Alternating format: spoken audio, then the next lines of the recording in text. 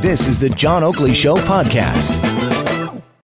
All right, let's get started. Topics worthy of discussion for Pizzaville. Dial pound 3636. Joining us in-house on this fateful afternoon before the evening tally is, well, the editor-in-chief of the Toronto Sun, Adrienne Batra. Hello, Adrienne. It's great to be here, John. Great day for talk radio.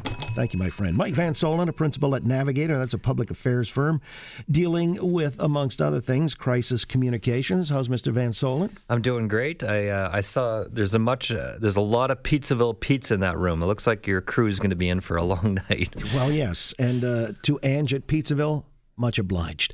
Let me get Kim Wright in here, rounding out the panel, principal at Wright Strategies. How's Kim? Fantastic. It's a great day for democracy. Oh, I get a bell ring for that. Talk radio. I know because... You know it's election day because every newsroom in the country has pizza. Is that what it is? It's a tradition, you know. You get the pizza for the newsroom on election day and big days like this. So my newsroom is like chock full of all the pizza right now. As is every committee room. Yeah, exactly. Coast to coast. All the volunteer rooms, yeah. You get Timbits, you get pizza, It's either a 10-year-old birthday party or serious professionals covering an election. Exactly. One or the other. That's it. And they both resemble Chuck E. Cheese around 9:30 tonight. Yeah. You got it. Or Chucky. Let me ask you, first thing, with this election campaign now mercifully coming to a close, Adrienne Batra, biggest disappointment of the campaign? Oh, boy, that's a really good question. I think that enough Canadians didn't have an opportunity to hear from the leaders in English language debates. And I think that's all lies squarely on the shoulders of Justin Trudeau by refusing to participate in that. And I think that's really did a disservice in many ways because we didn't discuss foreign policy. We didn't discuss military defense issues. We barely got into immigration issues, things that, and we even scratched the surface on the economy and healthcare and affordability, all these important issues that matter to Canadians, that actually matter on the ground, not to just the Ottawa Press Gallery, not just to politicos. These are the things that affect Canadians in their daily lives, and they were not afforded the opportunity to hear from the current Prime Minister or hold him accountable for that. And I think that's really unfortunate. So playing the rope-a-dope strategy may have actually helped him rather than expose. Well, we know that Trudeau couldn't run on his record, so he had to just run away. Which is really what we did. I mean, we got with daily tweets from the press gallery that was following him around when their buses weren't crashing into the wings of the planes. Getting stuck. Or getting stuck. They would talk about how he just once again would do in media availability and would not answer any questions. So I think that would sort of stick out for me right now. How about you, Mike Van Soelen? Yeah, I mean, I just have to sort of amplify that and say not only wasn't it about anything, it was just so much piffle and mudslinging and inconsequential conversations that was really a disservice to Canadians. I really thought we were actually going to have a real conversation even about affordability and kind of what that means. That, you know, the Liberals and NDP want to bring in carbon taxes and talk about how we manage our environment in that way. The Conservatives wanted to talk about being responsible fiscally, bringing deficits under control, getting rid of taxes. So I kind of thought that would be the organizing sort of idea around which we would have this conversation. But really, I mean, other than, as Daryl Bricker from Ipsos so perfectly said, other than the fact that this election is on the calendar, there's no real reason we seem to be having it. Yeah, you know, it's almost like you go to a restaurant, you spend $200, but you come home and go to the fridge looking for because, I mean, it didn't satiate. Kim Wright, how do you feel? I cannot believe that where we're at in our point in time in history and our electoral calendar, that we have a prime minister who did blackface and a lot of people tried to go, man, it's no big deal. I think it's a very big deal. I think anybody who suggested that the Liberal Party and that Jerry Butts didn't know about the yearbook photos or that his longtime best friend had a penchant for black body paint, not even blackface. I call bollocks on that, frankly. They knew. They hoped nobody cared or that they could skate their way through it.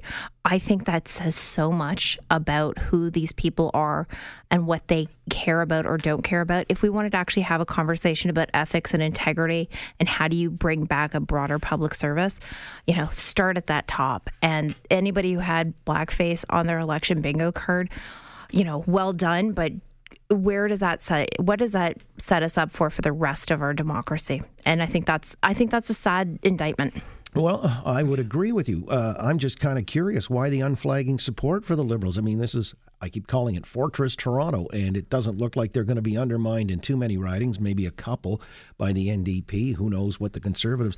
But I mean, this unflagging support, as I stated off the top of the show, I'm surprised it's as close as it is. Make no mistake, though. Make no mistake. The amount of seats that Justin Trudeau loses tonight, and there will be, is a loss. This is a prime minister that came in 2015 as a rock star. He should not have been in this position. Up to midterm, he was a rock star. He should not have been in a tight race with the Conservatives. He should not be in a position where he's fighting for his political life. He should not have been found himself in a place where he has to turn to very dirty tactics himself. He was slinging mud all over the place. His own government, the actions of his own government, his own actions itself have put himself there. So, yes, Fortress Toronto in the 416, it remains quite Liberal red. There's no question. But you get outside of the 416, John, which I have repeatedly. It is not the same sentiment. There is anger against this government. There is frustration against this prime minister. There's embarrassment, and the economy is hurting in other parts of this country. And maybe Torontonians don't understand it or recognize that, or they don't feel it themselves. But I can tell you, outside of the city, the country's feeling it. Also, there's and we've seen a lot of polling data over the course of the last 6 weeks. And put the stock in it, don't put the stock in it. But there's also a factor, and we saw this in municipal campaigns with Rob Ford. There was not even to an automated poll would you admit that you were a Rob Ford voter. There was probably about a 5 to 10% margin. I think you're seeing the similar sorts of things around Liberal voters in particular, but even to a lesser extent to sheer voters who just aren't sure this is their guy. And so I think that will be an interesting how that plays out, but also how those big top line polling data actually gets out with ground game. And we'll start to see some of that when the Atlantic provinces come in. Well, I'm just curious again. I wanted to get back to one of the principal points that I guess you initiated here, Kim, that there is still some unflagging support for really is a laundry list, a legacy in 4 years of really egregious ethical flaws and faults and things like that. So, do people tend to vote, hold their nose and still, or, did they find the other guy so distasteful, nowhere else to park their vote, Mike Van Soelen? I mean, what is the dynamic in play here? I would have thought this guy would be toast, right, just because of all these egregious things. I mean, the Admiral Norman thing was an outrage. I mean... Yeah, no, I mean, this has really been a terrible 4-year run. If you look at from where we started and what, I think the nation expected, what, international celebrity magazines expected, it hasn't been that.